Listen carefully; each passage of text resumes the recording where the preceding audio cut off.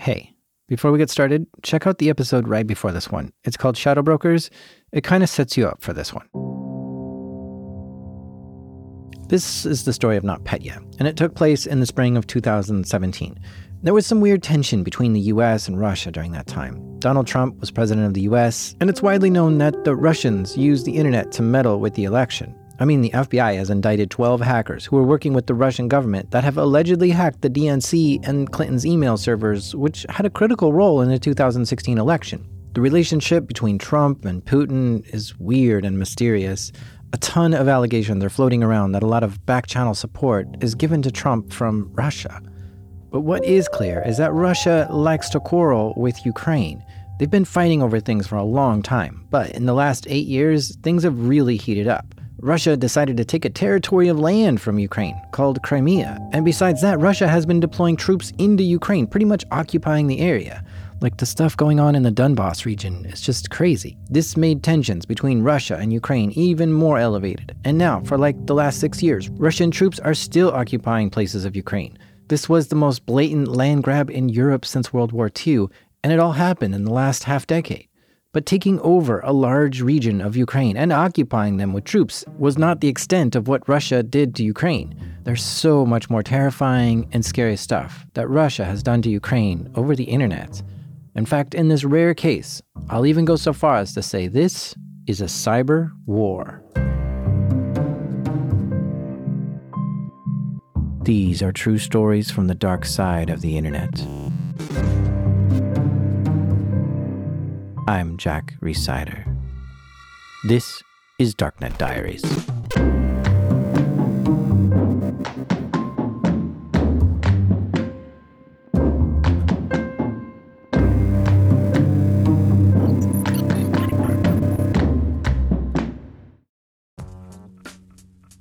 This episode is sponsored by Mint Mobile. My favorite spring cleaning takeaway is the post-clean clarity you get. Wow, how have I been living like this? It's kind of like when you find out you've been paying a fortune for wireless when Mint Mobile has phone plans for $15 a month when you purchase a 3-month plan. Wow, how have I been affording this? It's time to switch to Mint Mobile and get unlimited talk, text, and data for $15 a month. Need help escaping from your overpriced wireless plans, jaw-dropping monthly bills, and unexpected overages? Mint Mobile is here to rescue you with premium wireless plans starting at $15 a month. All plans come with high-speed data and unlimited talk and text delivered on the nation's largest 5G network. Use your own phone with any Mint Mobile plan and bring your phone number along with your existing contacts.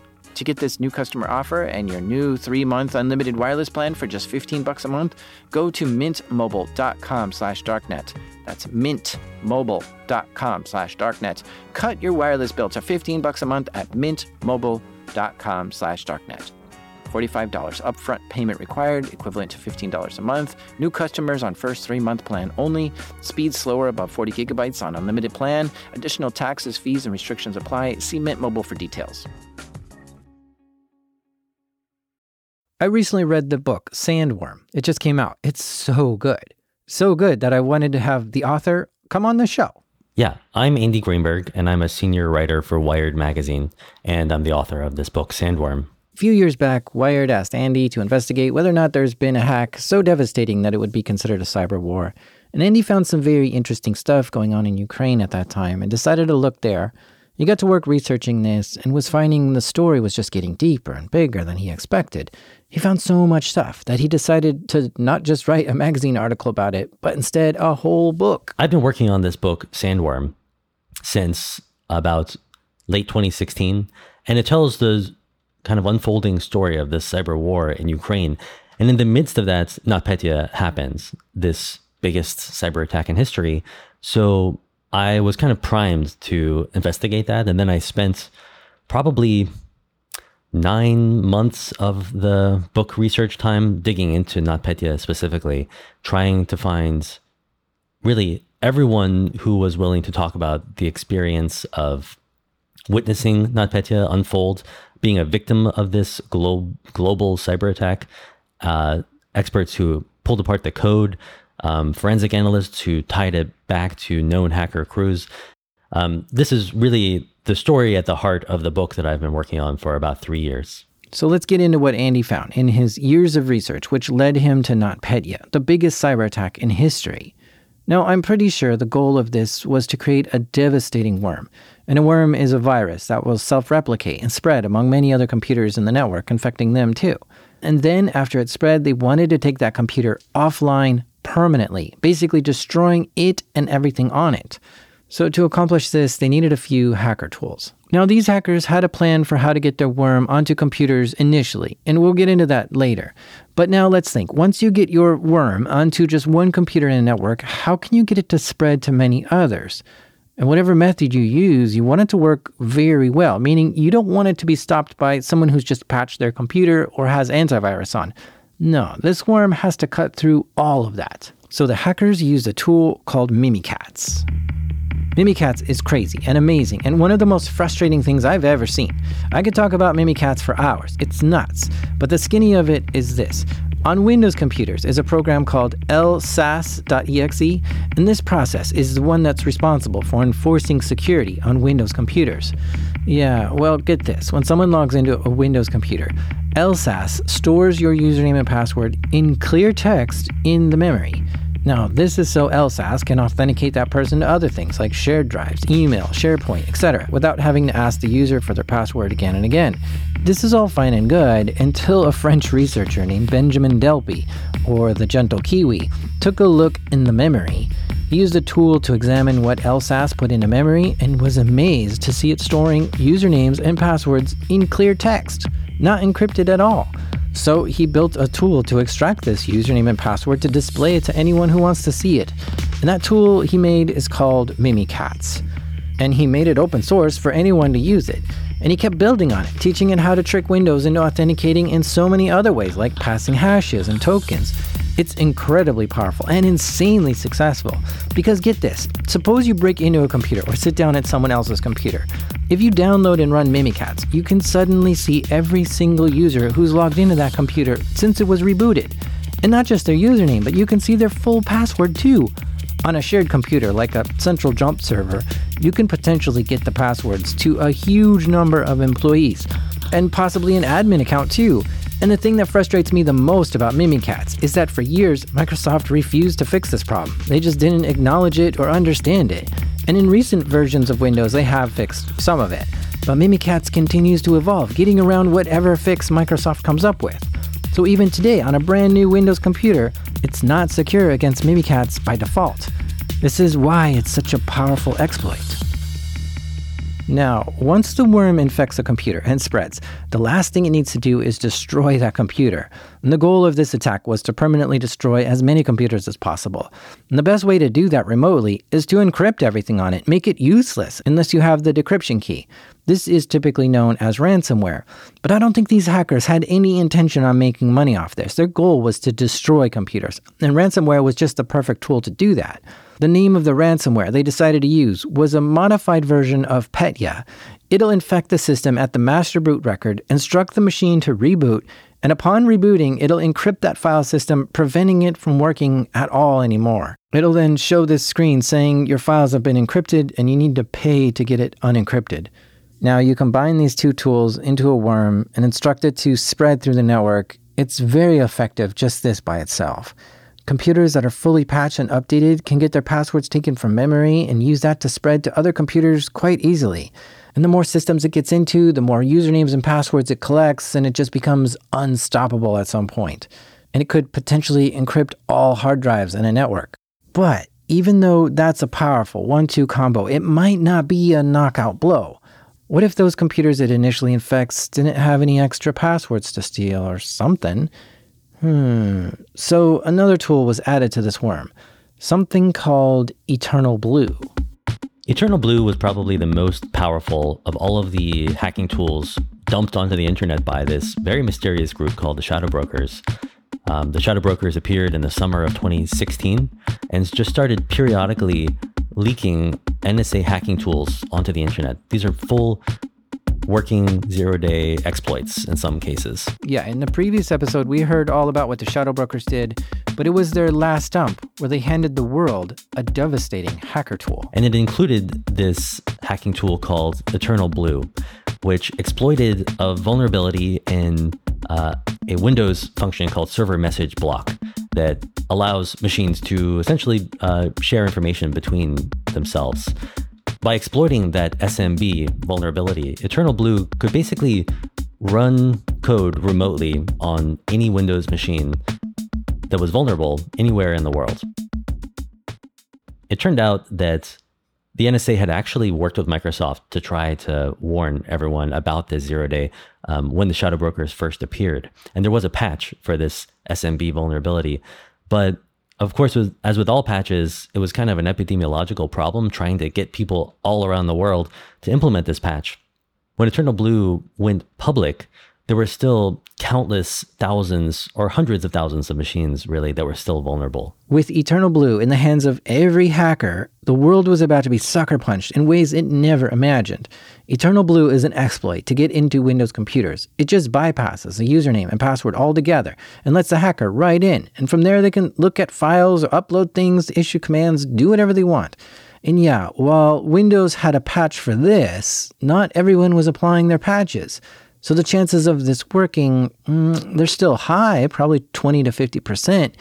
And that just might be enough to get that worm through some difficult places that Mimikatz couldn't get into. So here's the combo for this hack. First, if the worm could get onto a system somehow and then run Mimikatz to get all the usernames and passwords that have logged into that computer, then it could take those usernames and passwords and try to log into all its neighbors' computers to see if maybe it can get into those too, and collect more usernames and passwords along the way. And by golly, with a list of usernames and passwords to try, it would be able to successfully get into a lot of computers to infect them too. But if it couldn't log in like that, it would then try to use Eternal Blue to see if that system was unpatched and exploit it that way. So the worm would try two very powerful and dangerous ways to get into every computer on the network.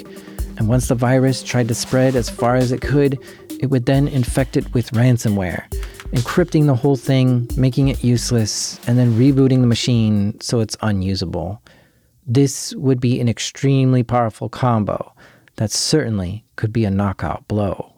Now, the target of this attack was Ukraine, and the goal was to take out as many computers as possible in Ukraine. Businesses, government agencies, doesn't matter, everything. Take down all of Ukraine's network. But how can you target an entire country? This is both a wide-scale attack, but it's also limited in size. They didn't want it to spread through the whole world, just Ukraine. This is a very interesting question and something I bet the hackers thought a long time about. They ultimately chose to target a small company called Linkos Group.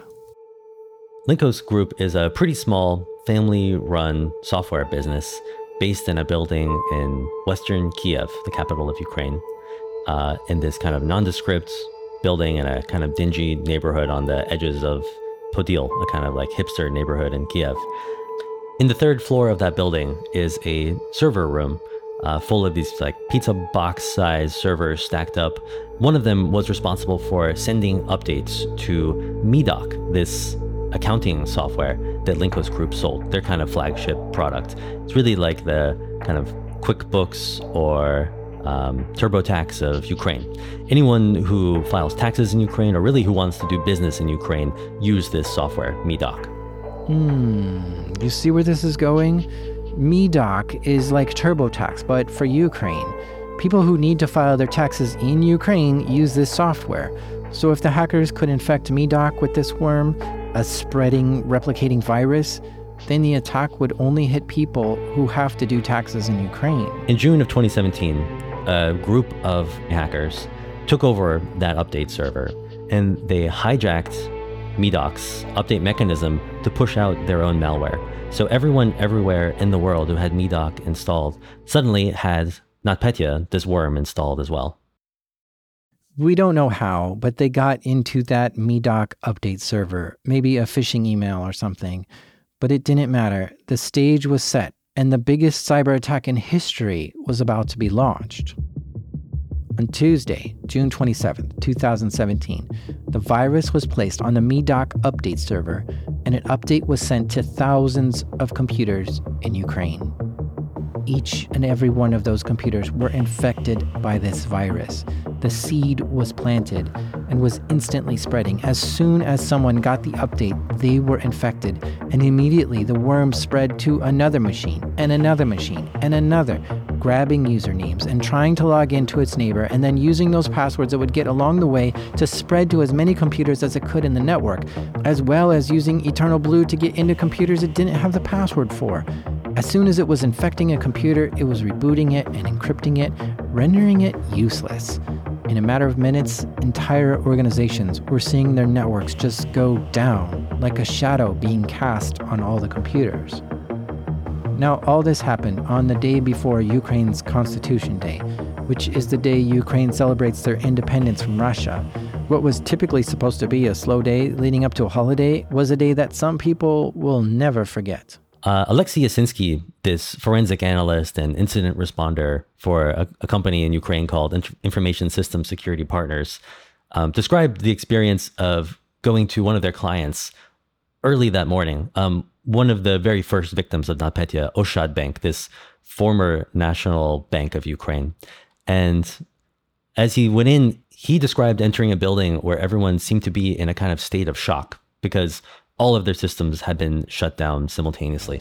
Around 90% of all of the computers in Oshad Bank had been hit with this mysterious ransomware worm. It looked at first like a normal piece of ransomware, which encrypts all of your files. In fact, in this case, encrypts the entire operating system of the computer.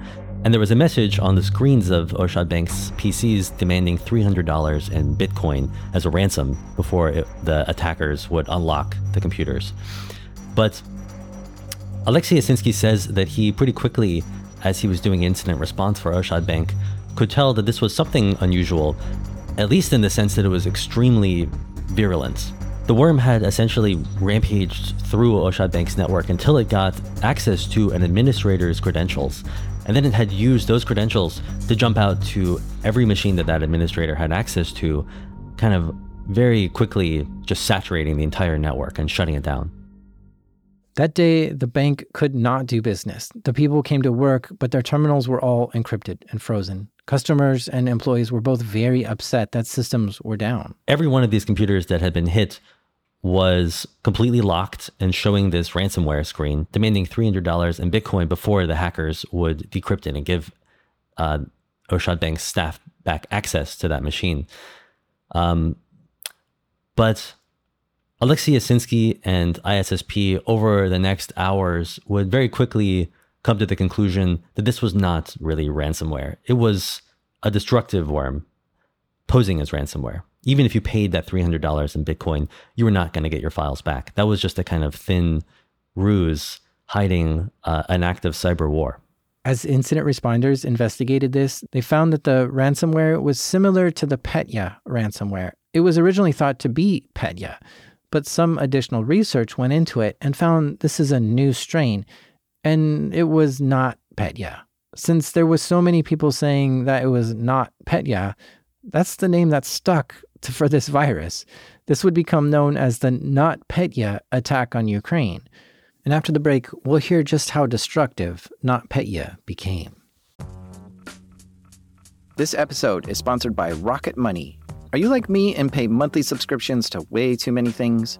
By the end of the busy week, the last thing I want to do is spend time budgeting all my expenses or tracking down customer service teams to cancel subscriptions I no longer use.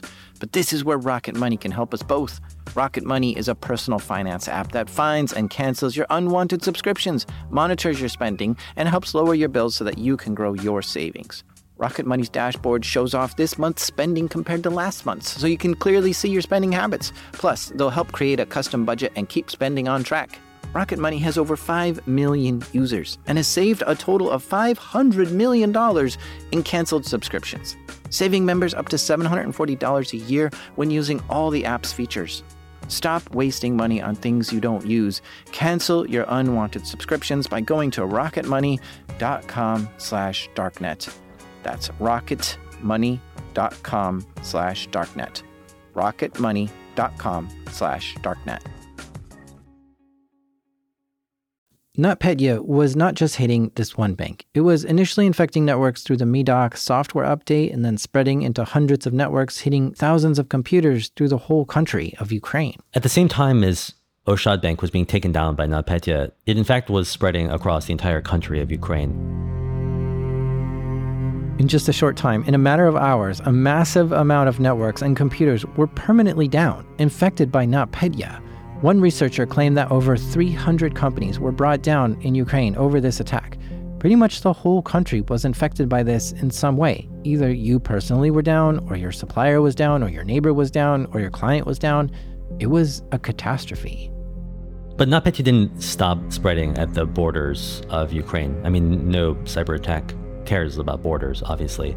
And so really any multinational company that had MEDOC installed was also instantly infected with NotPetya. And that included FedEx, Maersk, the world's largest shipping firm, Merck, the New Jersey-based pharmaceutical company, Saint-Gobain, the French construction firm, Reckitt Benckiser, this UK manufacturing firm, Mondelez, the food company that owns Nabisco and Cadbury, and really countless others. We just know that initial list that I just named because they were the ones who were public companies that had to declare their damages to shareholders. But we may never know the full extent of all of the companies that were hit by NotPetya. Of course, if these companies either had MEDOC or were connected to networks of companies in Ukraine or were sharing computers with infected companies, they were also getting infected with NotPetya too. Counterintuitively, NotPetya also spread into Russia and did really serious damage there to the state oil company Rosneft, to the steelmaker Evraz, to the medical technology firm In Vitro. Really, everyone who touched Ukraine in any way, which of course includes Russia, suffered damages from this. Companies all over were scrambling to figure out what happened. How do we fix this? Is there a way to recover or undo this? How do we get stuff working again? All across Ukraine, essentially, people were figuring out that it was better just to shut down your entire network, turn everything off, than watch it be devoured by NotPetya. So really every government agency, the postal service, all of these companies, they were in many cases shutting down their own networks, but usually it was too late. NotPetya had often infected the majority of their systems before they could even pull the plug. With so many computers down all over the city and country, the feeling must have been surreal. The kind of personal experience of being in the middle of this, I heard it best from this guy, Pavlo Bondarenko, who was an IT administrator at the Ukrainian Health Ministry. And he had very early in the day figured out that they needed to pull the ministry's network offline. And that probably spared the health ministry from some terrible damage. But nonetheless, he spent the whole day fighting off NotPetya. And then at the end of the day, he left the office to go home, tried to get on the subway, found that NotPetya had actually destroyed the contactless payment system that he usually used to swipe in to get onto the Kiev metro. So he had to go out to find an ATM where you could get cash to buy a token. All of the ATMs that he tried were also paralyzed by NotPetya, one after another, until he found one ATM that was still working but had a very small cash limit and this long line of people trying to get cash. He waited in line, got the cash, bought the token, got on the subway, went to his neighborhood, got out and tried to go grocery shopping, found that the payment system at the grocery store was down. He had to get more cash because he had run out. So he had to find another ATM among all of the paralyzed ATMs where he could take cash out again. And Pavlo described that experience as not just being kind of annoying, but being disorienting. Like he had found himself in a world where everything was suddenly broken. He described it as a kind of like a natural disaster, except that it was entirely man-made, and that things had gone very quickly from just seeing what was new on Facebook to asking questions like, did he have enough money to buy food for the next week? People were asking, did they have the medicines that they needed? Would they be able to get to work and back? It was a kind of fundamental cyber attack against the basic infrastructure of people's lives that we had really never seen before. This really scares me. this is a major disaster, unlike anything any country has ever seen. For so much of the country's infrastructure to be down like this, it's chaos. I am not prepared for something like this to happen where I live, to suddenly and without notice to not be able to get gas, food, or money, to have hospitals turning away people because their network is down. In disasters, there isn't enough emergency crews to help everyone. You're on your own, or you're at the whim of someone else willing to help you. And I just think of how connected our whole world is now. And to see it so fragile like this, where one well-crafted, well-timed, well-executed virus can do such an enormous amount of destruction, I'm shaken. I would say that the cyber war began in Ukraine much earlier. As soon as Ukraine came under repeated, sustained, disruptive cyber attacks, starting in the fall of 2015, culminating in 2 blackouts in late 2015 and then late 2016. That was cyber war. But this was kind of a new stage of the cyber war, a kind of carpet bombing of the whole country's digital systems. In terms of like what is cyber war, I would say that Richard Clarke got it right in his book in 2009, I think it was, his book Cyber War, where he basically defined it as an act by a nation state's hackers designed to disrupt an adversary's systems. I think that that's like at least the most basic definition for cyber war. I think other things that make something a cyber war are that it affects critical infrastructure, that it is massive in scale, that it takes place in the midst of a physical war. And all of those things are true of, in fact, the entire campaign of cyber attacks carried out against Ukraine, but especially NotPetya, this kind of climax of that whole series of attacks. Okay, all right, I'm back now. I had to pause there for a second and go build my 72-hour kit because this is freaking me out. I don't know what to think of this. I guess I'm just lucky this didn't hit the US. Yeah, I mean, I think a lot of people see what happened to Ukraine and they think like, whew, that could have been us. That's scary. But in fact, what I keep trying to emphasize is that NotPetya did hit us too. It didn't hit us at the same national scale as Ukraine, but it hit American companies. It hit Western companies. You know, FedEx, I'm talking about FedEx and Merck in New Jersey and Maersk's terminal also in New Jersey. Somehow New Jersey got a lot of damage here. But this was not a Ukrainian attack. This was an attack that spilled out from Ukraine to the entire world and immediately included us too. Okay, so let's talk about Maersk. Maersk is not a Ukrainian company. It's a Danish company. They've been the largest shipping company in the world for the last 3 decades. Picture those huge container ships at sea carrying tons of those big metal container boxes full of goods. And they're headquartered in Copenhagen in Denmark. But they were impacted by this too. Maersk had one office in Odessa on the Black Sea coast in the south of Ukraine. And in that office, they had one computer that I know about, at least, that had MEDOC installed. And that was all that it took for Maersk's entire global network to be infected. At Maersk's global headquarters in Copenhagen, this kind of beautiful blue windowed building on the Copenhagen harbor's promenade, staff just noticed all of a sudden on the afternoon of June 27th that screens around the whole building were just turning black. One staffer described seeing a wave of screens turning black all around him, black, black, black, black, black.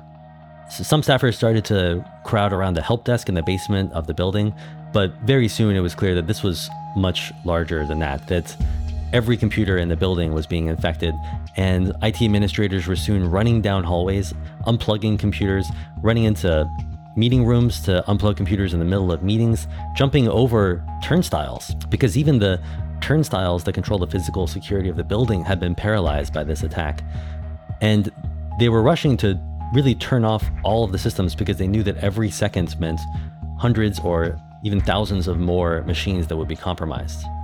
But that was really just the kind of digital part of the attack on Maersk. Maersk runs this massive global shipping machine with, these container ships the size of the Empire State Building with another Empire State Building's worth of cargo on top of them. And all around the world, those ships were starting to arrive at Maersk-owned terminals everywhere in the world, and their systems had been shut down so that nobody even knew what was on these gargantuan ships. They couldn't even figure out how to unload them. And meanwhile, the real choke points at 17 terminals that were shut down by this, 17 ports essentially, all around the world, were the gates outside, where the trucks lined up at the Elizabeth, New Jersey APM terminal owned by Maersk. It's a full square mile size patch of land in the harbor. And these massive ships pull up, but so do thousands of trucks every day. And they come to this checkpoint outside the terminal where they're told over this voice over IP system where to go, kind of what to pick up or drop off. And all of that on June 27th instantly shut down. So trucks were arriving at that gate outside the terminal and nobody was talking to them. They were locked out. They had no idea what was going on. Maersk couldn't even send them an email to explain. The trucking companies were entirely in the dark. People were getting furious. The port police started to tell them you need to turn your truck around and leave.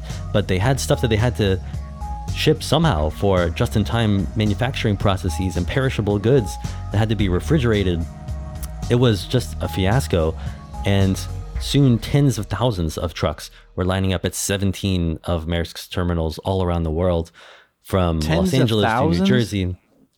Tens of thousands of trucks in total. Yes, certainly. I mean, each one of these terminals had lines of trucks that were miles long, from Los Angeles to New Jersey to Algeciras in Spain to the Rotterdam in the Netherlands to Mumbai in India. This was a significant chunk of the entire physical operation of the world's largest shipping conglomerate just shut down in an instant. God, it's so frightening. Yeah, it's hard to get your head around the scale of this in physical terms. I mean, it's interesting in part because we've always been scared, or I've always been scared of these attacks that directly interact with physical infrastructure like Stuxnet. Some of the Ukraine attacks were like that too, the ones that turned off the power in utilities, causing the first ever blackouts caused by hackers. But it turns out that if you just destroy tens and tens of thousands of computers, just the computers around the world, you can maybe do more physical disruption just by taking out all of that digital equipment.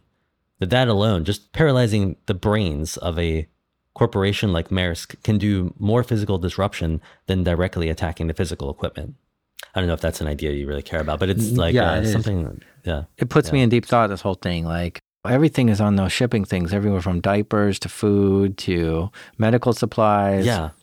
Like, what did those ships contain? It was just absolutely everything that the modern economy runs on, from manufacturing components to food, consumer goods that are part of a just-in-time supply chain. I mean, Maersk is really just at the heart of the global economy, and its operations just kind of instantaneously winked out of existence. Hearing this just reminds me about where we were in 2008. Certain banks were facing financial crisis in the U.S., and they were deemed too big to fail because they were so integrated into our lives. So the U.S. government bailed them out, giving them billions of dollars to restabilize the nation. I'm starting to think that Maersk is also so interconnected into the U.S. that they might also be too big to fail. Each ship has 1 million items on it, crucial items that we need in order to live. But as far as I know, the U.S. government, or any government, did not help Maersk. Yeah, the FBI called them to investigate the case, but that's about it. Maersk could not solve this problem by themselves, and the citizens of the U.S. would suffer until Maersk could get back on their feet. Because not just the U.S., the whole world relies on deliveries from Maersk. They have shipping yards all over the planet. NotPetya had a clear global impact.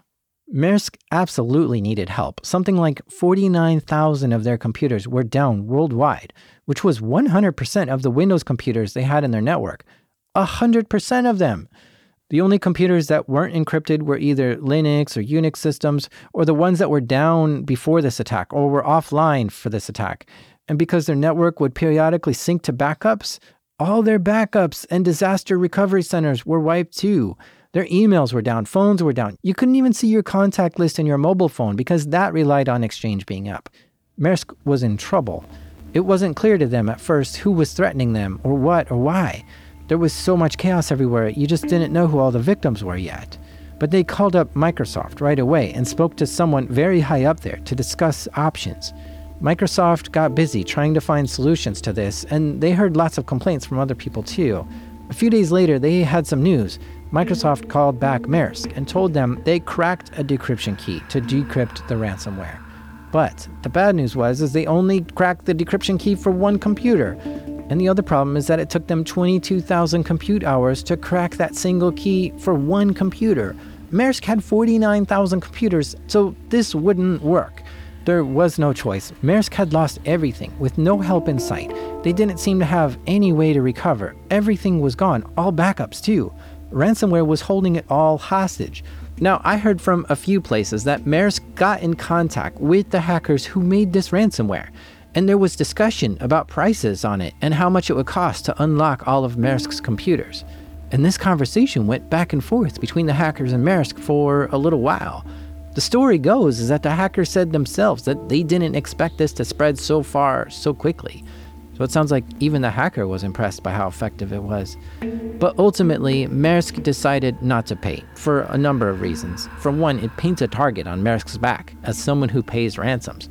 But also, security researchers were suggesting that this isn't a ransomware, it's a wiper, and that even if you had the decryption keys, you're not going to get your data back.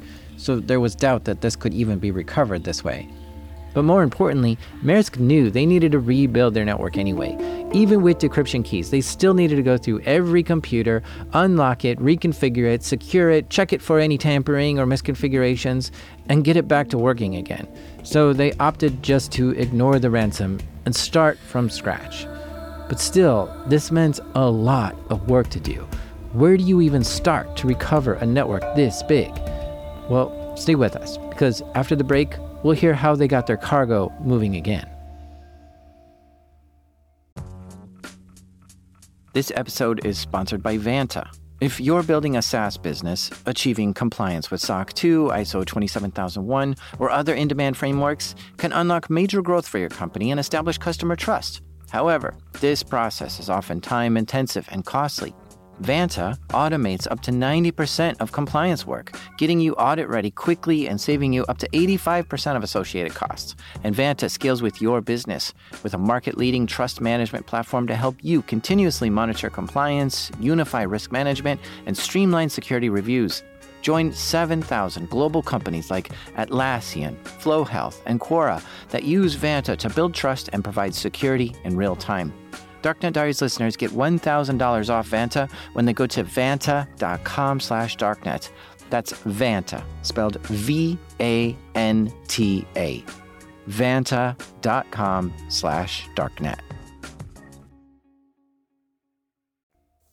Maersk was screwed without a functioning network, so the only option they had was to rebuild everything from scratch, their entire network infrastructure. They hired Deloitte, a consulting company, to come and help them do incident response. But they also set up their own emergency recovery center in this building outside of London in this town called Maidenhead. And that building just was swarming with everyone who vaguely worked in IT for Maersk anywhere in the world, who were all kind of shipped in within days to work 24/7, more or less, to rebuild Maersk's global network. Because everyone's computers weren't working and they wanted to get people stood up again quickly, they came up with a few different plans to get everyone back online. They decided to deploy USB sticks to employees with operating systems installed. So with this, the IT team could stick a bootable operating system on a USB drive, then hand it to an employee and they could just boot to the USB drive and have a working computer. Of course, it doesn't have all their stuff, but at least it's something. And if that computer went down, they could just grab a new USB stick and boot up and they're online again. It's a quick band-aid to get some systems back up, and it's a good idea. So Maersk tried to buy 3,000 USB drives. But this was a problem because even big box stores like Staples or Best Buy, they only have like a couple dozen in stock. And they needed thousands. So they quickly wiped the USB supply of anyone who was willing to sell it to them. And then they began buying directly from the manufacturer to get them in bulk. And how long is that going to take, right? Days, weeks? This was slowly getting individual users back online, but they still needed to rebuild the entire IT infrastructure, all the servers and stuff. As Maersk started that recovery process, really throwing everything they had into that Maidenhead building where people were trying to rebuild their network from scratch, the very first hurdle that they encountered was that they didn't have a backup copy of their domain controllers, which are a kind of core backbone of their network. Maersk has more than 100 domain controllers, and each of them is designed to kind of back up to each other. So if one goes down, it's no big deal because it's backed up to all the other ones. It's this kind of massive redundancy system. But what they hadn't planned for is a situation where every single domain controller is wiped at the same time. And that is exactly what NotPetya did. All of their domain controllers were ruined, wiped, destroyed. It was catastrophic. This is the heart of the network, the thing that knows everyone's profile and logins and passwords and permissions and so much more. And it was totally gone. Now, typically, you're going to have backups for this, and they did have backups and redundancy, but this worm infected their backups and redundant domain controllers too, so they were gone. And maybe in a company this big, you might want to do some sort of weekly snapshot and then take that snapshot to some offsite location. So in case something like this does happen, you can at least go back a week and get something from there. But it didn't seem like they had any of this, and they were stuck with pretty much no network. So these kind of frantic IT administrators are calling around to every Maersk facility everywhere in the world looking for any backup of the domain controllers. And they finally found it in one place. It was in a data center in Ghana that had experienced electrical blackouts, just a normal kind of loss of electricity. But the result was that one domain controller had its data preserved. It hadn't been infected by NotPetya because it wasn't online. One domain controller in Ghana is still working. This could be the domain controller that could help stand up all of Maersk's network. It became a critical mission to get this domain controller to the disaster recovery center. So they had to get that data from Ghana to Maidenhead. They first tried to set up a kind of secure remote connection, but the bandwidth of the Ghanaian data center wasn't fast enough. So they tried to fly someone from Ghana to London, but the Ghanaians didn't have the right visas. So they had to do this kind of crazy relay race thing where people flew from London to Nigeria. The Ghanaians flew to Nigeria too, and they handed off the data on some sort of physical medium and then carried it back to London, drove to Maidenhead, and that was the beginning of this weeks and ultimately months-long process of rebuilding Maersk's network. With this one domain controller, they were able to start restoring the network. Maersk needed even more help, though. They didn't have a functioning network, so they asked partners and clients if they could use their network. But of course, nobody wanted Maersk on their network since Maersk had a horrible virus. So Maersk tried hiring more IT people, but they couldn't find anyone qualified or available. So they called up whatever companies that were partners and clients and friends of theirs and asked, could they just hire their IT staff? These companies are like, no, but they did loan out a few of the IT staff to Maersk. 40 engineers, analysts, and IT experts were loaned to Maersk and flown in to help recover the network. And after about 9 days of working on it 24/7, they were able to have a functioning network again. This ultimately cost Maersk $350 million. Now, that's just the story of how Maersk handled this problem. There were over 300 other organizations that were also hit. It would hit pretty much every Ukrainian government agency. The Minister of Infrastructure, Volodymyr Omelyan, told me that the government was dead. And it spread to the postal service. The entire postal service of Ukraine shut down, which includes all of their payment systems for sending money, their functions for handing out pensions to people in the country, newspaper delivery. But there's also 74,000 employees at the post office. How are those checks going to be issued when all the computers are down? Ukraine's Ministry of Health thought they were going to be infected, so they just unplugged their entire network, forcing themselves to go down, which is unthinkable. To unplug yourself on purpose? 22 banks were shut down by NotPetya, 6 power companies, 2 airports, 4 hospitals in Kiev alone. The card payment systems in the metro in Kiev and other cities, all of the ATMs across the country. This was the kind of, I don't know what you would call it, a kind of full spectrum cyber war that had really never been seen anywhere else before. And it hit Ukraine at a national scale. This was a national disaster, an epidemic that caused panic and chaos everywhere. And yeah, this is an intentional, man-made disaster, an attack that someone wanted to inflict on the country of Ukraine. So yeah, I think this is a cyber war, which is the first time I've ever admitted to saying that myself.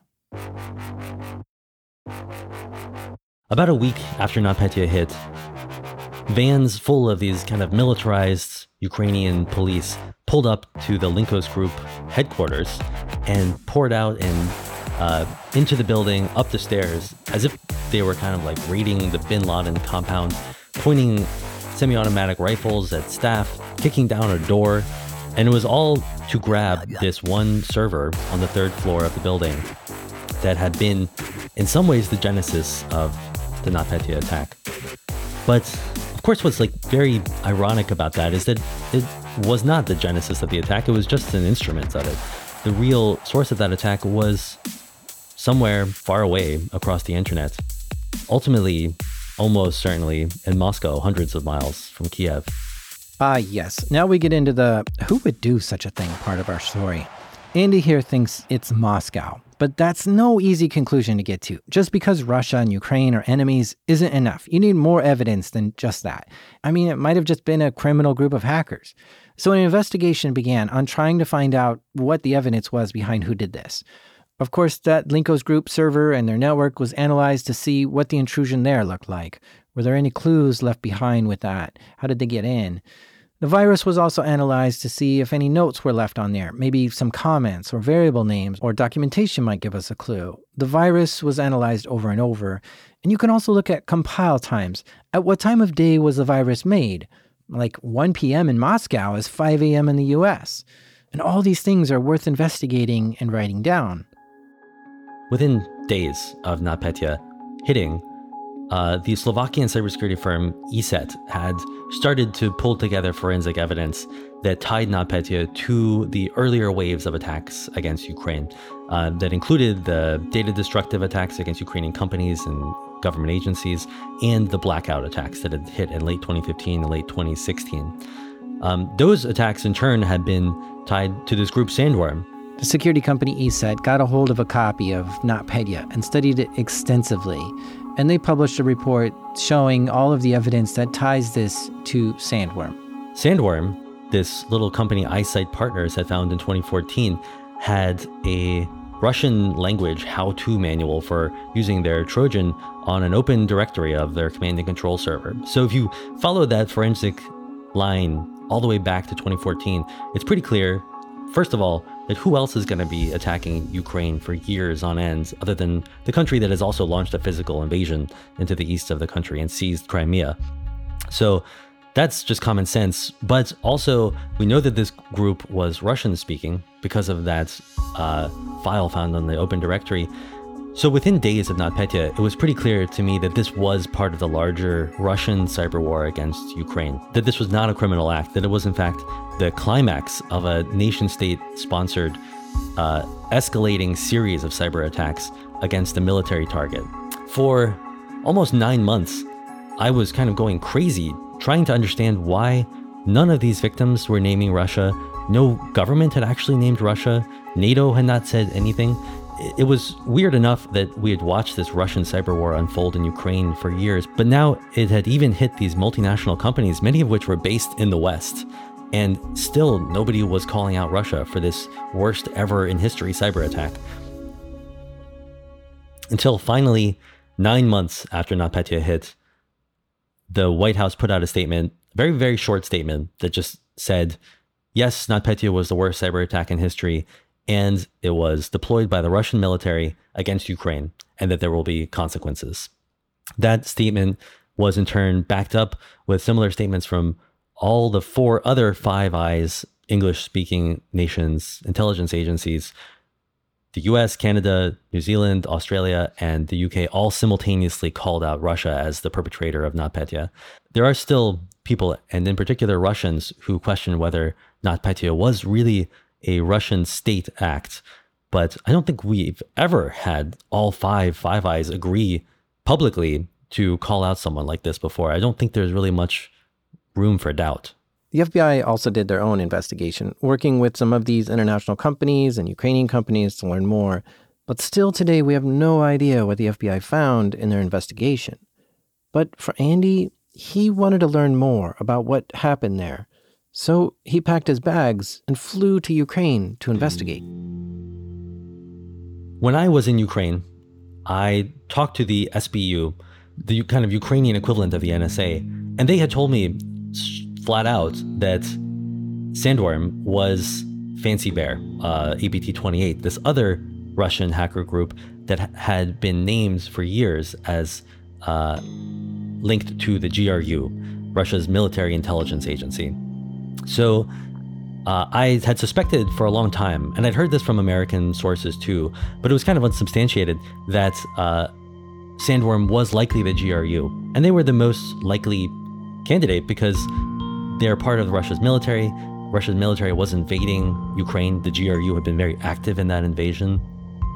But when the Five Eyes said that the Russian military had carried out NotPetya, that for me was ultimately the confirmation. I should give some credit here also to the Washington Post, who in a story before that announcement said simply that NotPetya was carried out by the GRU. The GRU is Russia's military intelligence agency.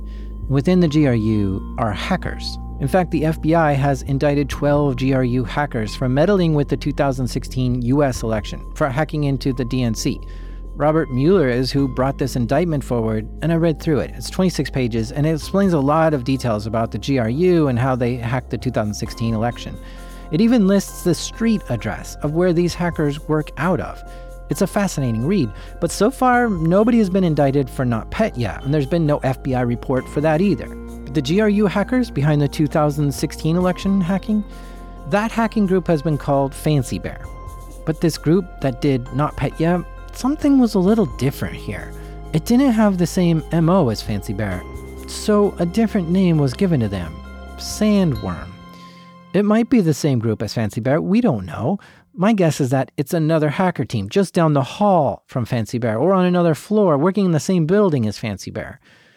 But what we believe is that both Sandworm and Fancy Bear are hacking groups, both working for Russia's GRU in Moscow. So with the address in hand from the earlier indictment, Andy decided to take a trip to Moscow to learn more.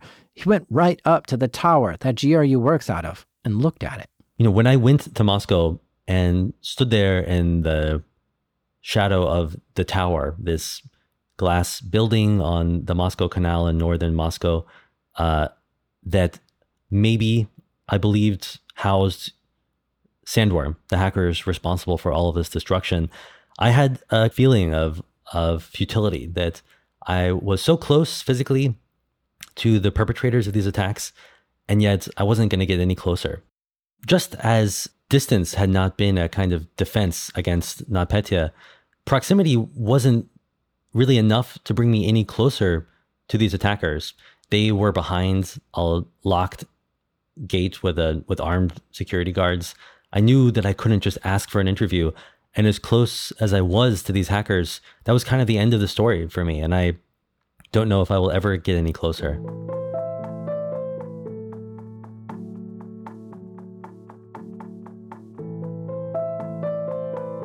The estimated damages from this attack totaled $10 billion. This is why this is the largest cyber attack in history. No attack has come close to this amount of damage ever. $10 billion. This was catastrophic, enormous. It set new records. And it's very scary. It's scary that all this was done with hacking tools that anyone had access to. There was no super secret hacking tool used here. Mimikatz is open source for anyone to use, and Eternal Blue was dumped by the shadow brokers just 6 months before. And you could slap any good ransomware on top of it, and there you go.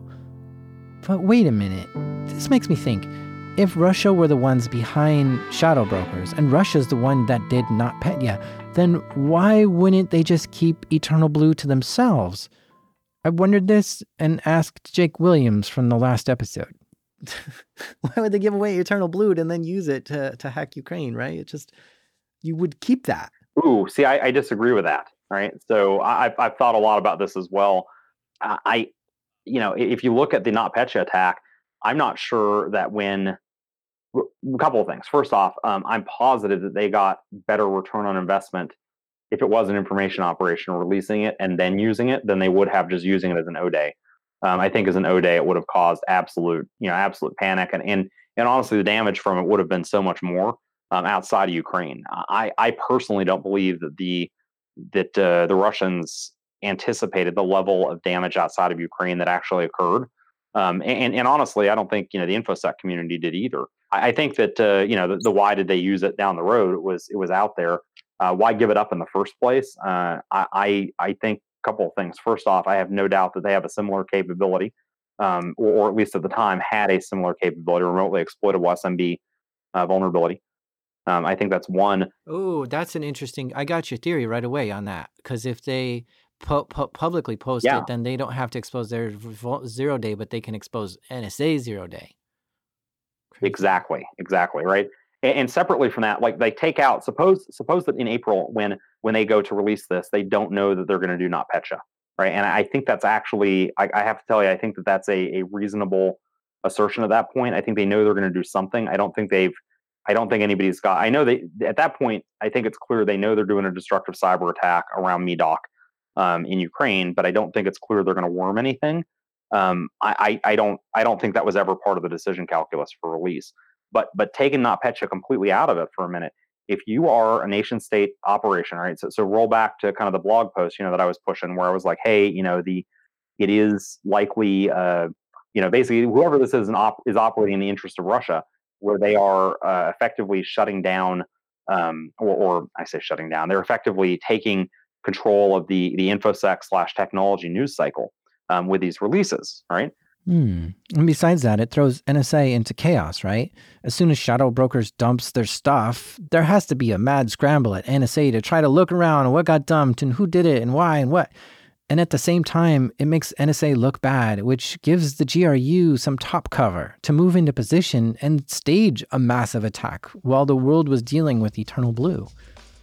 Gosh, what a future we have set for ourselves, because I don't think the world has learned from this lesson. There are still hundreds of thousands of Windows computers still vulnerable to Eternal Blue out there right now, and you can just update this any moment and protect yourself. But Microsoft still hasn't patched Mimikatz. I mean, they have, okay? They've fixed it, but more people just find more flaws in the authentication of Windows, and Mimikatz works again. And from what I've been told, this will never be fixed. Not that Microsoft isn't working hard on it, they are. And they release fixes all the time. Like they've created this tool called the Microsoft Windows Credential Guard, which protects against this.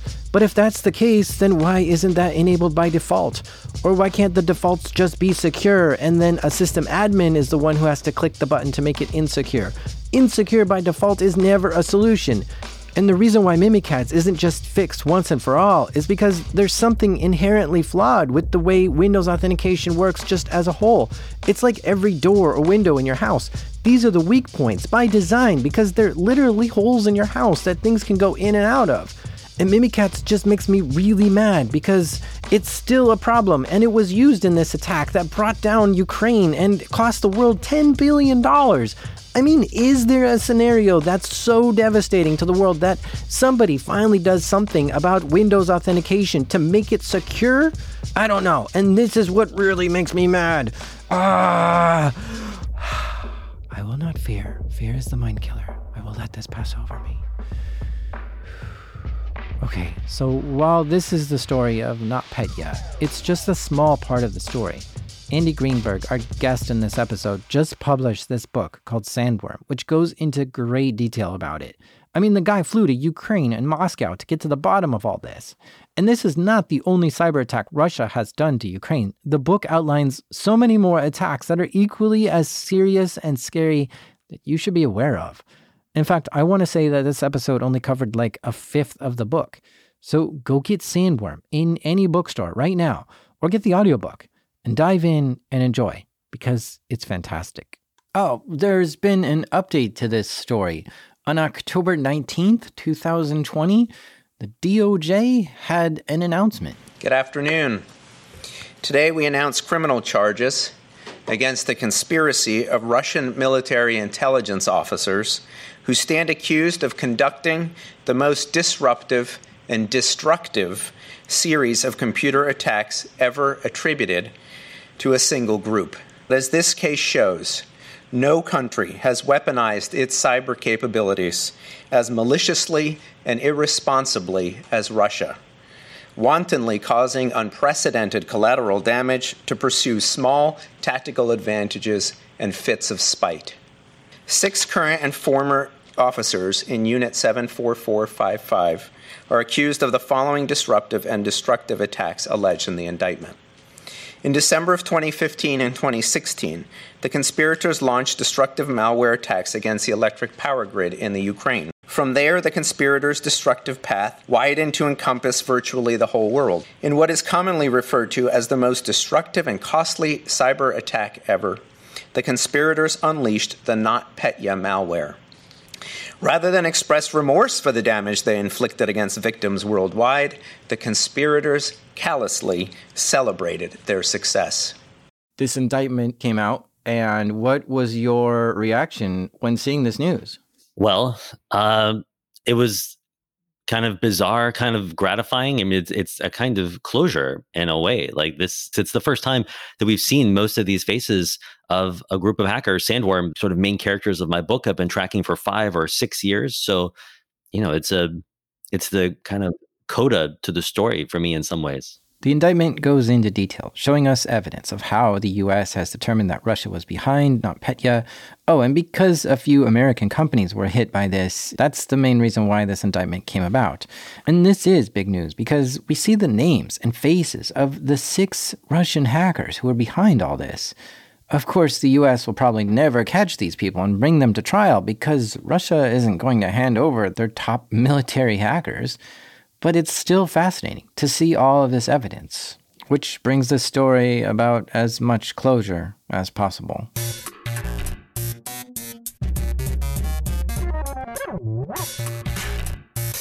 A big thank you to Andy Greenberg. Your book is amazing, the story's amazing, and I appreciate all the research you've done in coming on the show to tell us the story.